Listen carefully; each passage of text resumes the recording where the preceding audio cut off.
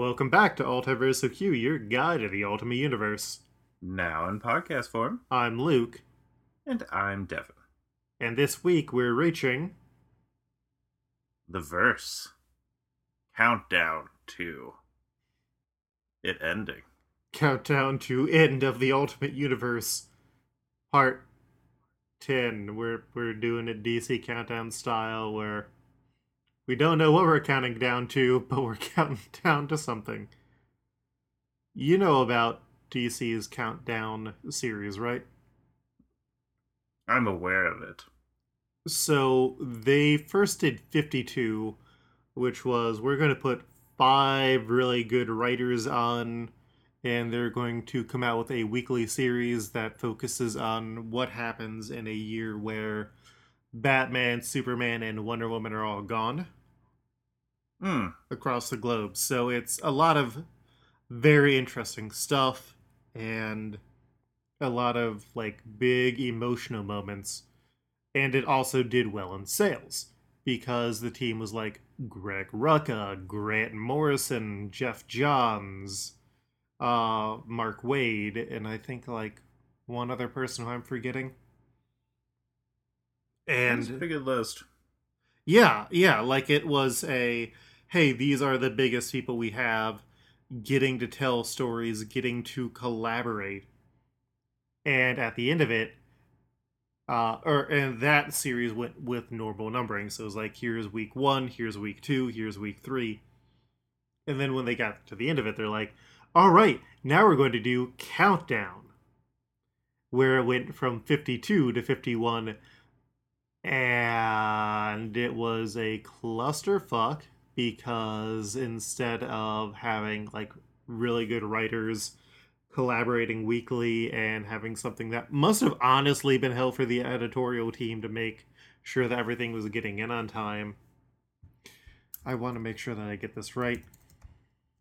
Countdown, which became Countdown to Final Crisis, was primarily headed up by Paul Dini as the overall architect, which Dini does some good work, he also does some bad work. But this was much more of the very awful we don't know what to do with our heroes. And then when it became, oh, this is Countdown to Final Crisis, here are all the things that Grant Morrison said he didn't want us to do. We're going to do all of that. And it was much more poorly regarded. Interesting. And sorry, that was issue 51 through 0, counting down from 51 to 0. And then Final Crisis is very good, but it's also very complicated, and the fact that most of the stuff that DC made to tie into it doesn't actually work, doesn't actually help anything. And so what was the end result? Just Final Crisis? Yeah, Final Crisis and a bunch of Okay. things that contradicted what Final Crisis was supposed to be about. Okay. Like Grant Morrison was specifically, hey, when I bring the New Gods back for this story where they are going to be dying, it needs to be big. And they're like, oh, you're bringing the New Gods back. We're just going to use them in this story that we're telling. And then they also published a completely contradictory story during Final Crisis called Death of the New Gods, which has nothing to do with Final Crisis, really. Okay. Yeah, that's your DC moment because we haven't talked about DC in ages. But we aren't here to talk about DC this week, Devin. We are here to talk about Ultimate Spider-Man and Ultimate Comics Ultimates. Yay. Yeah, it's I remember Ultimate Spider-Man being regarded as important, but never really remembering if it was regarded as being good in the Yeah. same way that like Ultimate Spider-Man was before Miles came along. Mm-hmm. And I like moments of it, but I don't think that Bendis has as good of a grasp on Miles Morales. as a character. See, what I feel like with Miles is I think he can write the character decent. He just doesn't write a super good storyline to back him up. And he doesn't really have as strong of a supporting cast. No. Fair. I also saw Like, you have Genki, and Genki's great, but that was about it. yeah. Well, and you're familiar with the Black Lightning, black superheroes having electric lightning powers, right? Yes. Someone had pointed out on Twitter the other day that when Miles Morales was created, of course, Brian Michael Bendis gave the Black Spider-Man lightning powers because that's essentially what the Venom Blast is. Yeah. Which I'd say is more coincidence. But I disagree with that a little bit, only because to me, Jessica Drew has that power set. Not necessarily Ultimates one does, but 616 one does. like the well, she also has the pheromone thing. She also has that, but she does have the Venom Blast. Yeah, valid. Though I feel like it works differently for Miles, but also I've not read a lot of Jessica Drew stuff in a while. Oh, that's fair. I just remember that was the power that she could use in the defunct Facebook game, Marvel Avengers Alliance. Luke's favorite game for a solid year and a half.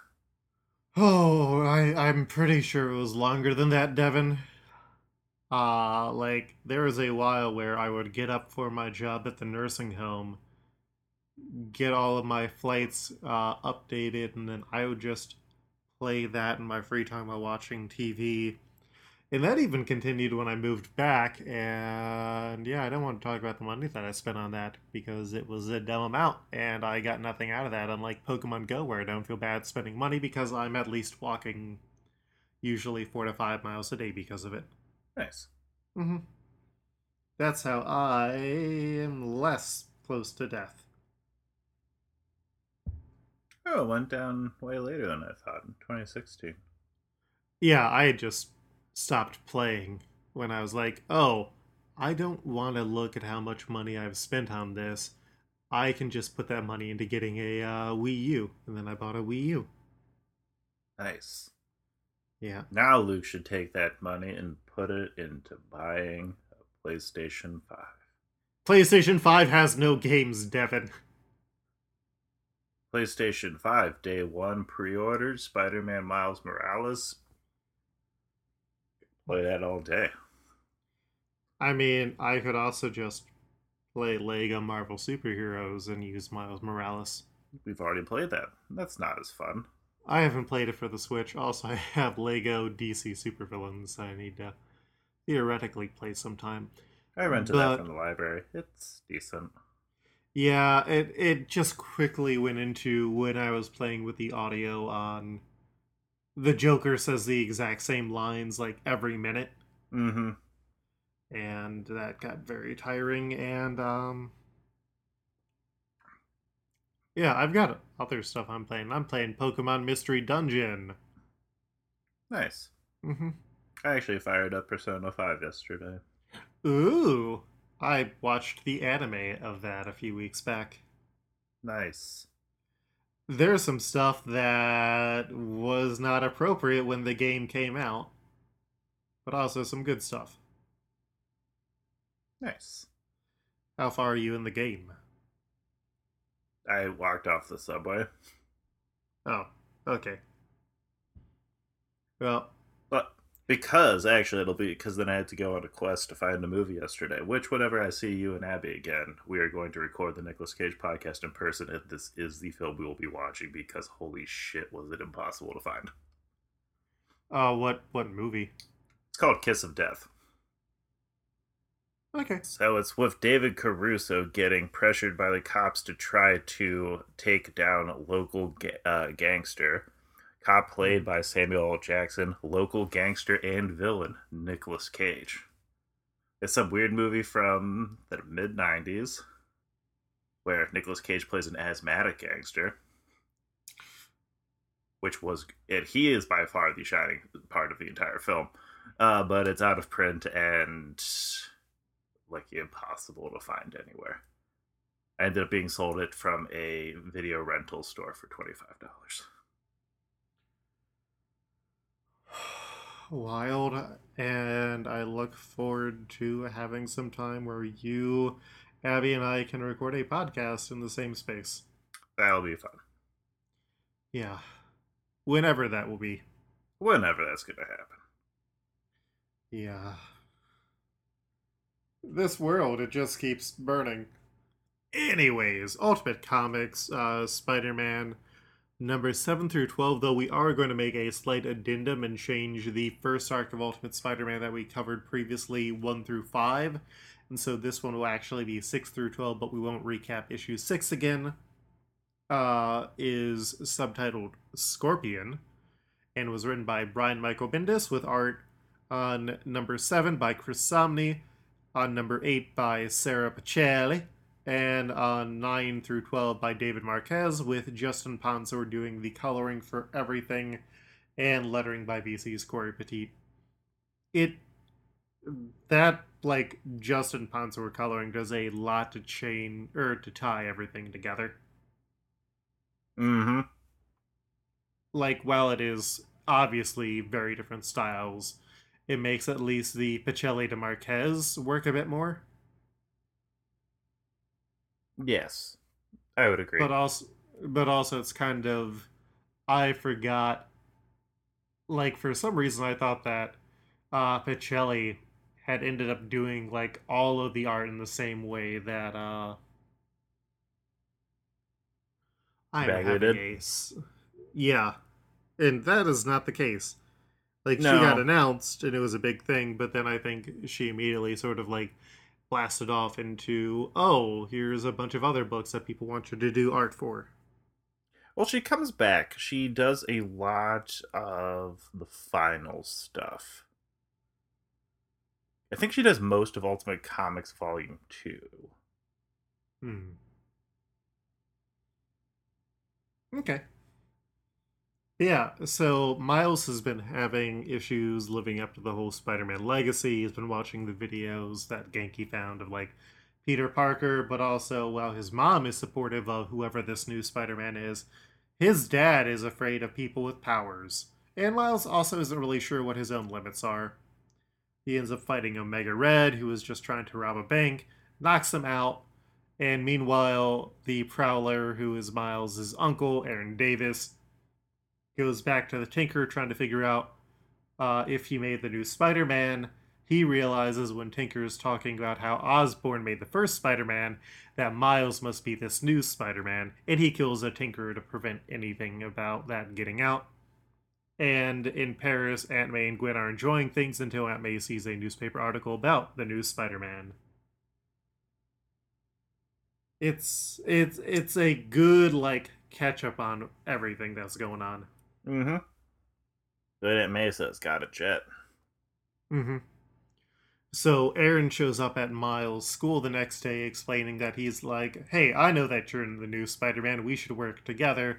And Miles is not ready for this conversation at all, especially because his dad revealed that Aaron had done a bunch of awful stuff and was still doing awful stuff. And Nick Fury also, I almost said Nick Cage there, and Nick Fury also doubled down on that. And luckily for Miles, a school administrator chases off Uncle Aaron. Elsewhere, Police Captain Quaid, who had worked with Peter Parker as Spider-Man, he was trying to find out everything he can about this new Spider-Man, including talking to the kangaroo, Frank Oliver. And the Scorpion has come to town, deciding to become the new Kingpin, and he puts out a bounty on the Prowler, who had not given him what he was supposed to, and then insulted him, and who had insulted him and assaulted him. You may recall that from our last episode. Yes, that's essentially what happened in number 6. Which, yes, for some reason, Marvel decided is going to be put into the first trade.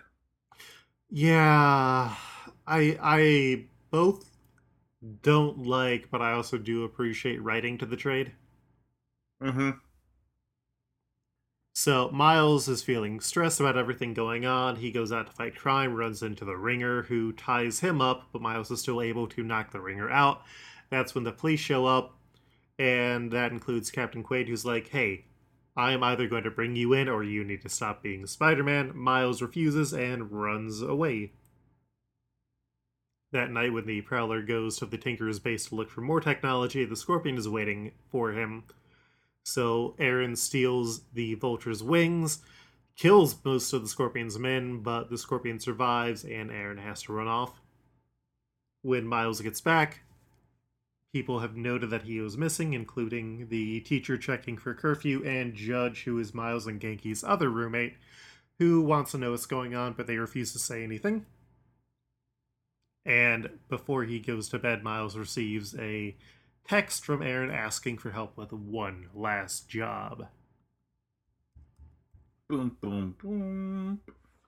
So Miles meets up, and Aaron's like, hey, I am the Prowler. I also know that you got a spider bite from a spider that I accidentally stole. We don't find out what Aaron was actually trying to steal, which I appreciate. Mm-hmm. And he decides to test out Miles' fighting ability, and he is winning until he steals Miles' mask, so Miles will Venom Blast him, and Miles reveals that Nick Fury knows about the Prowler, and he wants to know why Aaron is there. Aaron explains that he wants to train Miles, and Miles is like, nope, not going to do that. So then Aaron immediately turns to, if you don't work with me, I will tell your father. We just have to take down the Scorpion. We'll be good. It's one job. And Miles is trying to figure out what to do. He doesn't think that the Ultimates would have time for him, which this has to be before what's going on with, like, the Maker and stuff. Probably. And I feel like that would be a bigger deal. Mm-hmm. Though at the same point, it's just I feel like Nick Fury would just say, Hawkeye, put a arrow between Prowler's eyes and let us just finish this. I mean, that wouldn't necessarily be a bad thing, and also I feel like Miles letting Nick Fury know that, oh, the Scorpion has gotten in, but also depending on the era of Nick Fury that we're dealing with, or the type of Nick Fury, Fury might already know. Oh, 100%. So, it's a weird thing. Ultimately, though, Miles doesn't think he can go to anybody for help, and believes that since the Scorpion is a bad guy, he's going to work with Aaron. So, Aaron, not wearing a mask, and Spider-Man bursts into the Scorpion's meeting. A shootout fights. Scorpion goes after Spider-Man, and Aaron ends up saving Miles, and they knock everyone out except for the Scorpion, who chooses to run. Spider-Man Venom blasts him and turns him over to the police. And when he runs back to check on Aaron, he is missing. So Miles returns to school, and when he gets in, Aaron is texting him already about the next job, and Miles says no. That's why you gotta bring your nephews out for some frosted chocolate milkshakes. Mm-hmm. After a job well done.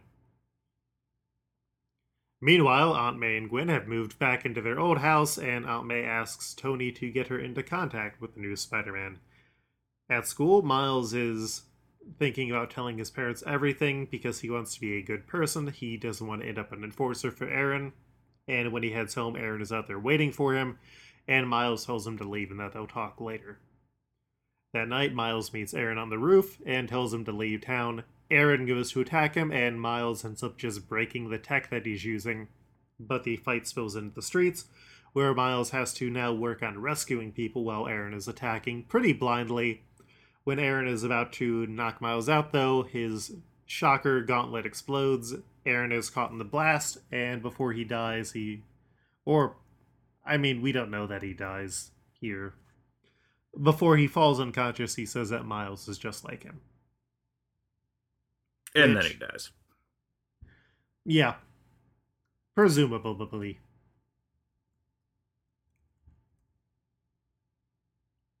And that's the end of it. I don't think it's necessarily as strong as the first arc of Ultimate Comics Spider-Man. I agree. I feel like there's both too much going on here and not enough going on here. I feel like the whole confrontation with the Prowler is something that needed to have been built up for longer. Hmm. And we don't really get a good idea of who he is in the way that, like, Enter the Spider Verse does a very good job of Mm, establishing this relationship they have. mm-hmm. It's, yeah, Like just this not one, as it good. establishes it's his uncle, but it doesn't seem like he has a relationship with his uncle. Or it's just a relationship where Miles hangs out with him when he's not supposed to, but his uncle doesn't feel as fleshed out as a person. Like, we see his apartment, and it's never really fully decorated, as opposed to, like, Enter the Spider Verse, where that version of Aaron is really confident in who he is. He has a place that feels lived in and real. Mm-hmm. And he seems to like understand like what Miles is into, and hey, let's go do fun things like spray paint. Mm-hmm.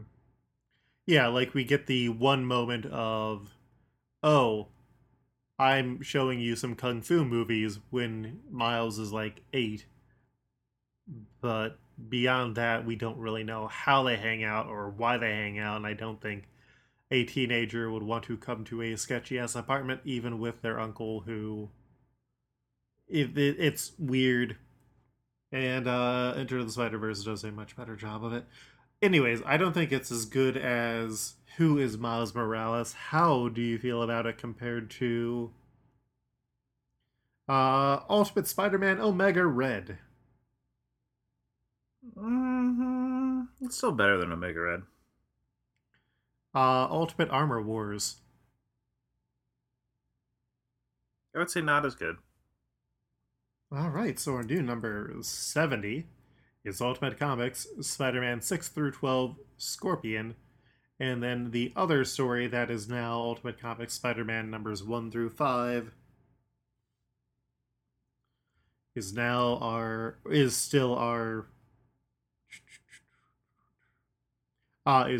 number 42 story. And then we have Ultimate Comics Ultimates numbers 7 through 12, which is titled Two Cities, Two Worlds. And it is written by Jonathan Hickman, with some later on assists by Sam Humphries, with art by Saad Ribic. And then Luke Ross, with colors by Dean White and Matthew Wilson, with The additional Luke Ross? What? The Luke Ross? I don't know. Is this a reference that I'm not getting? No. Okay. Why did you say the Luke Ross? It was a joke, Luke. I'm very confused, Devin. I wanna go home. You are home. Damn right. With additional art by Butch Weiss, Leonard Kurt, Patrick Zurcher, Ron Garney, and additional colors by Matt Mila, Jesus Abertov, and letters by Feces, Clayton Cowles. And yeah, it's that classic Hickman and Assad Ribic effort of, oh shit, we don't have enough time to do all of these stories. Let's just fly in a bunch of other people. And even Hickman's like, yeah, here's my loose ideas, Sam. Go at 'em. Like, there is that first issue where Sam Humphries takes over, and it's like, yeah, I see Hickman's not on this anymore. Yeah. Hmm. Oh, Johnny Hicks. Yeah. I mean, luckily he's doing a much better job in general with his X-Men universe that he is managing right now. There's only been one book that is actively bad, and that's already over. That's good. Well, maybe two, depending on how you feel about the Zdarsky Fantastic Four X-Men, Yeah. which I finally got to reading it, and I was like, okay. There's not Don't much. you don't blindly love the chip? I mean, Chip does some fantastic work, but he also does some work where it's just like, it's for the check. It's for a Chip check. That's fair. I mean, I Sometimes you also. need your chip check. I mean, I also got around to reading his Marvel 2-in-1 series, and it's like, despite it literally just being a universe hopping thing, Human Torch, and Doctor Doom story never really clicked all the way for me. No, that's too bad. It feels very gloomy, which is not necessarily what I would expect from Chip Zdarsky writing a story about those two. Yeah, I would agree. Because Anyways, they're the fun-loving members of the FF. yeah, but it's also during the point where the rest of the Fantastic Four are missing, presumed dead. I guess it's fair. Hmm. And also their powers are vanishing because that's like one of the three Fantastic Four stories that you get to tell. Yes.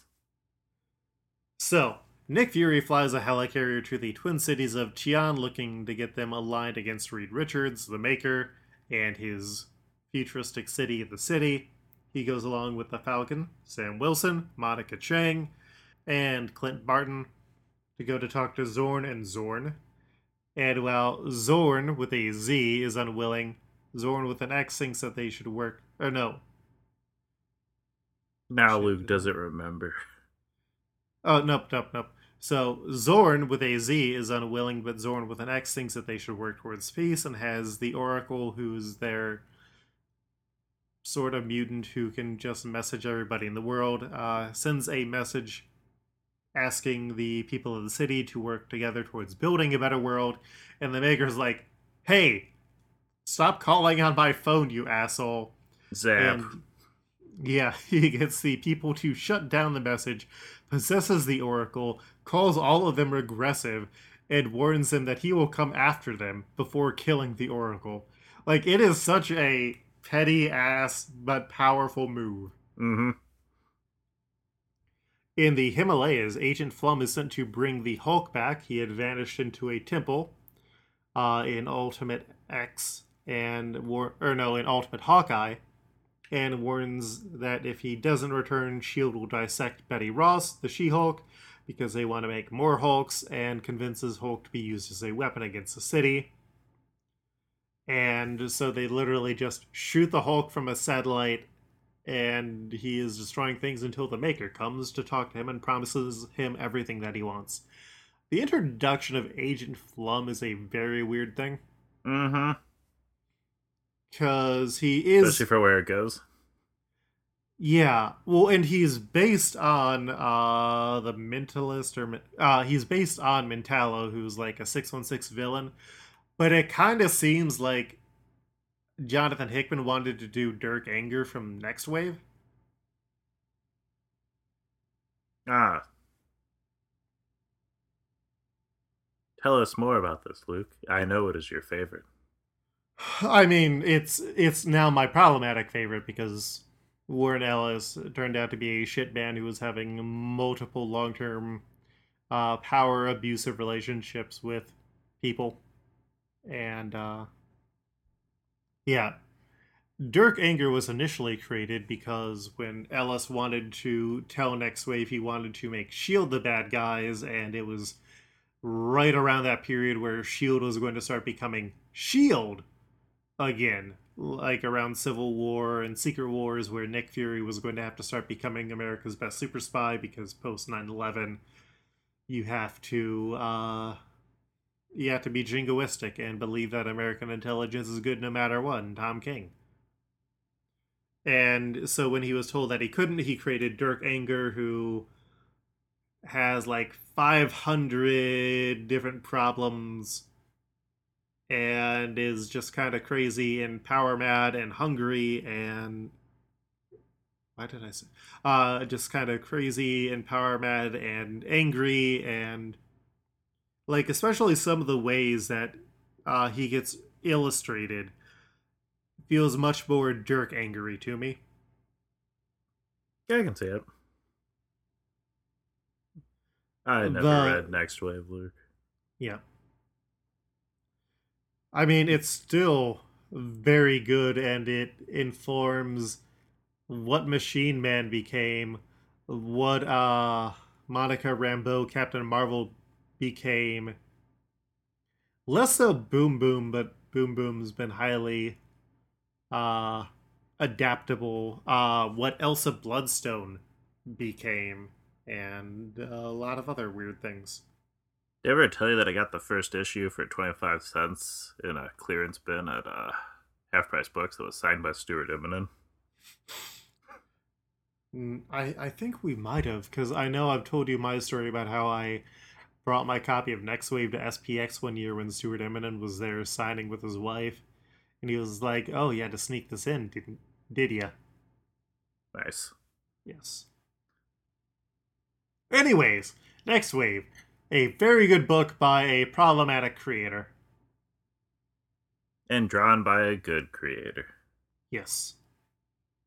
Meanwhile, as Zorn mourns the loss of the Oracle, Zorn with a Z flies to go and destroy the city. In Washington, D.C., the president has enacted the plan, the Winter Protocols. Shortly after, Spider-Woman and Captain Britain are knocked out and captured at the Triskelion, and more S.H.I.E.L.D. agents go to try and apprehend Thor and Tony Stark at Stark Tower. We find out that the president has suspended S.H.I.E.L.D. as it was controlled by Nick Fury and has also launched every nuclear missile at the city. And while this happens, the Maker explains to the Hulk that the government is trying to kill him again with nuclear missiles and he shouldn't be loyal to the United States any longer, which, valid? Very valid, Maker. So while the Ultimates in the Twin Cities prepare to battle, unaware of what has happened, Flum, who is now the director of S.H.I.E.L.D., is working towards moving the former S.H.I.E.L.D. agents to the Cube prison, and he finds out that Thor and Iron Man are still resisting, and also Tony is having a cerebral hemorrhage.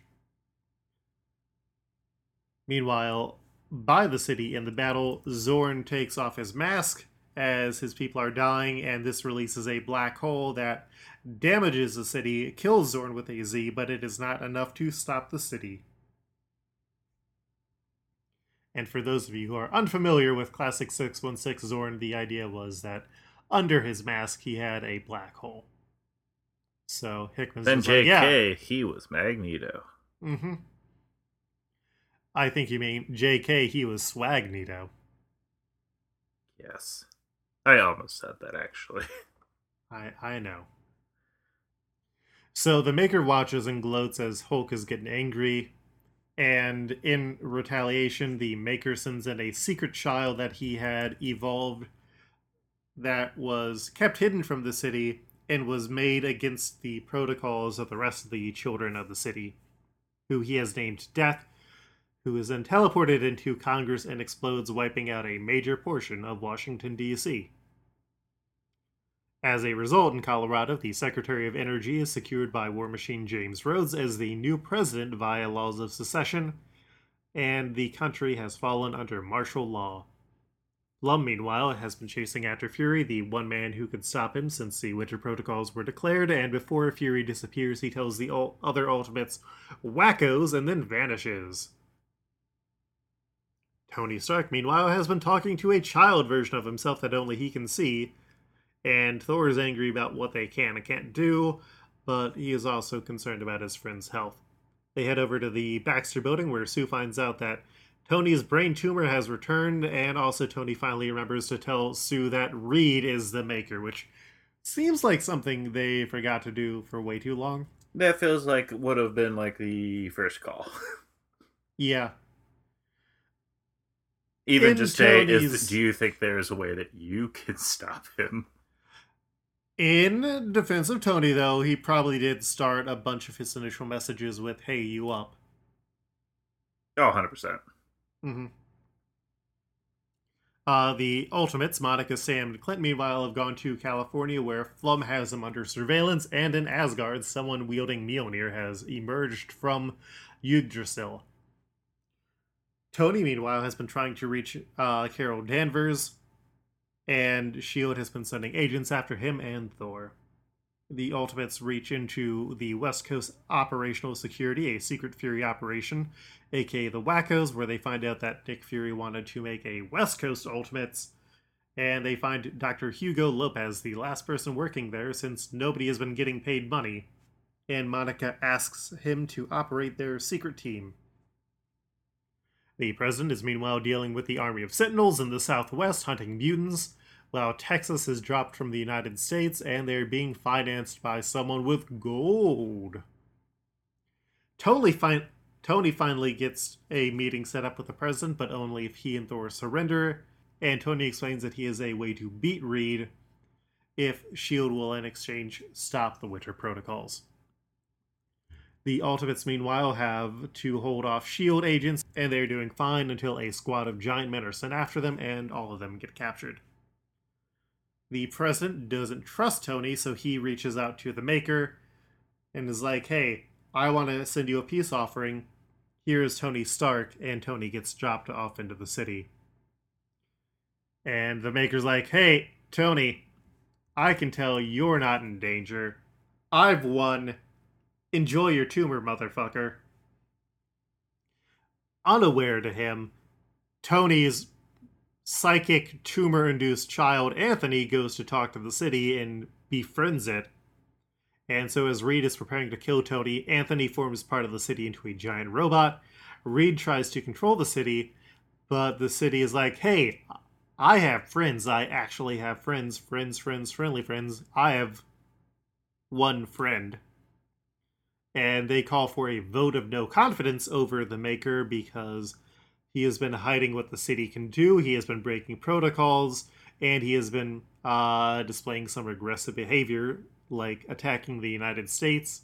And so the children vote to basically fire the Maker. In retaliation, realizing that he is kind of screwed, he injects the Hulk with Giant Man serum. So there's a big fight between the robot that Anthony is controlling and that the Hulk is controlling, and this is enough to weaken the defenses of the city. And it turns out that this was Tony's plan because he can talk to his tumor now. And yes, so, tumor BFFs. They go on weekend benders together. I mean, it's more his tumor son. Mm-hmm. It's not a tumor. It's my son. So Thor and Sue Storm move in to attack. Sue finds Reed, bubbles him up, and the Hulk gets knocked out by Thor. And Thor decides he needs to return to Asgard, and meanwhile, the news is covering the United States falling into chaos, which reaches Captain America, who went up to Alaska and decides it's time to come home.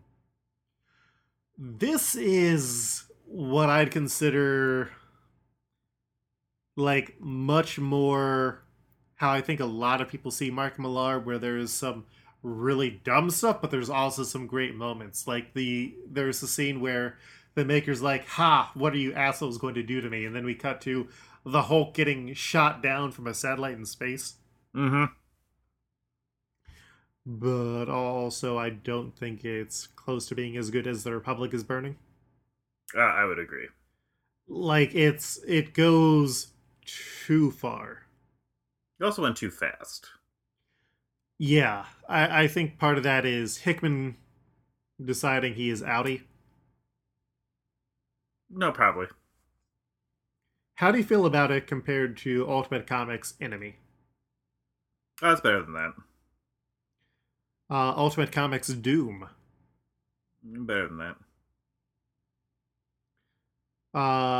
The Ultimates 2, Gods and Monsters. I think is better than that. Ultimate Fantastic Four, Silver Surfer. Better. Ultimate Spider-Man, Legacy. Not as good.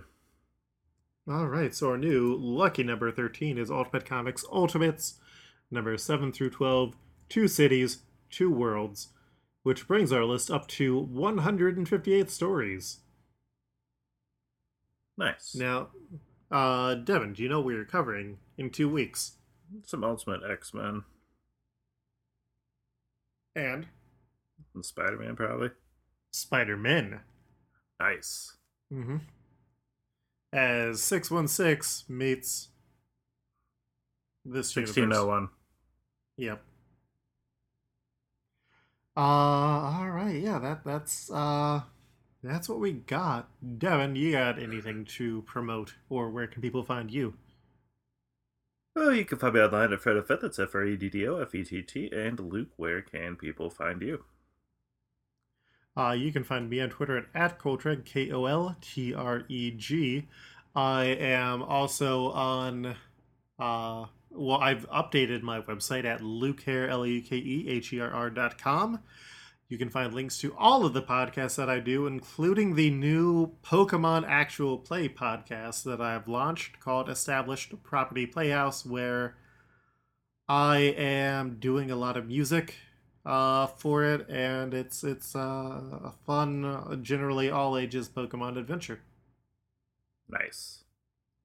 Yes.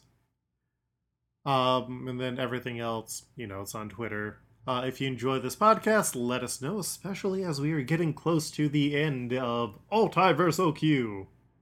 We're talking about what is going to come next. And yeah, we've also got a holiday special coming up this year, which should be interesting. Mm-hmm.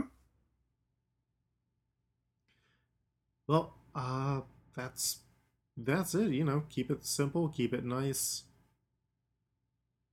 You have anything else more to say before we go? Nope, think I'm good. Well, then I just say to all of you, catch you on the flip mode. Peace.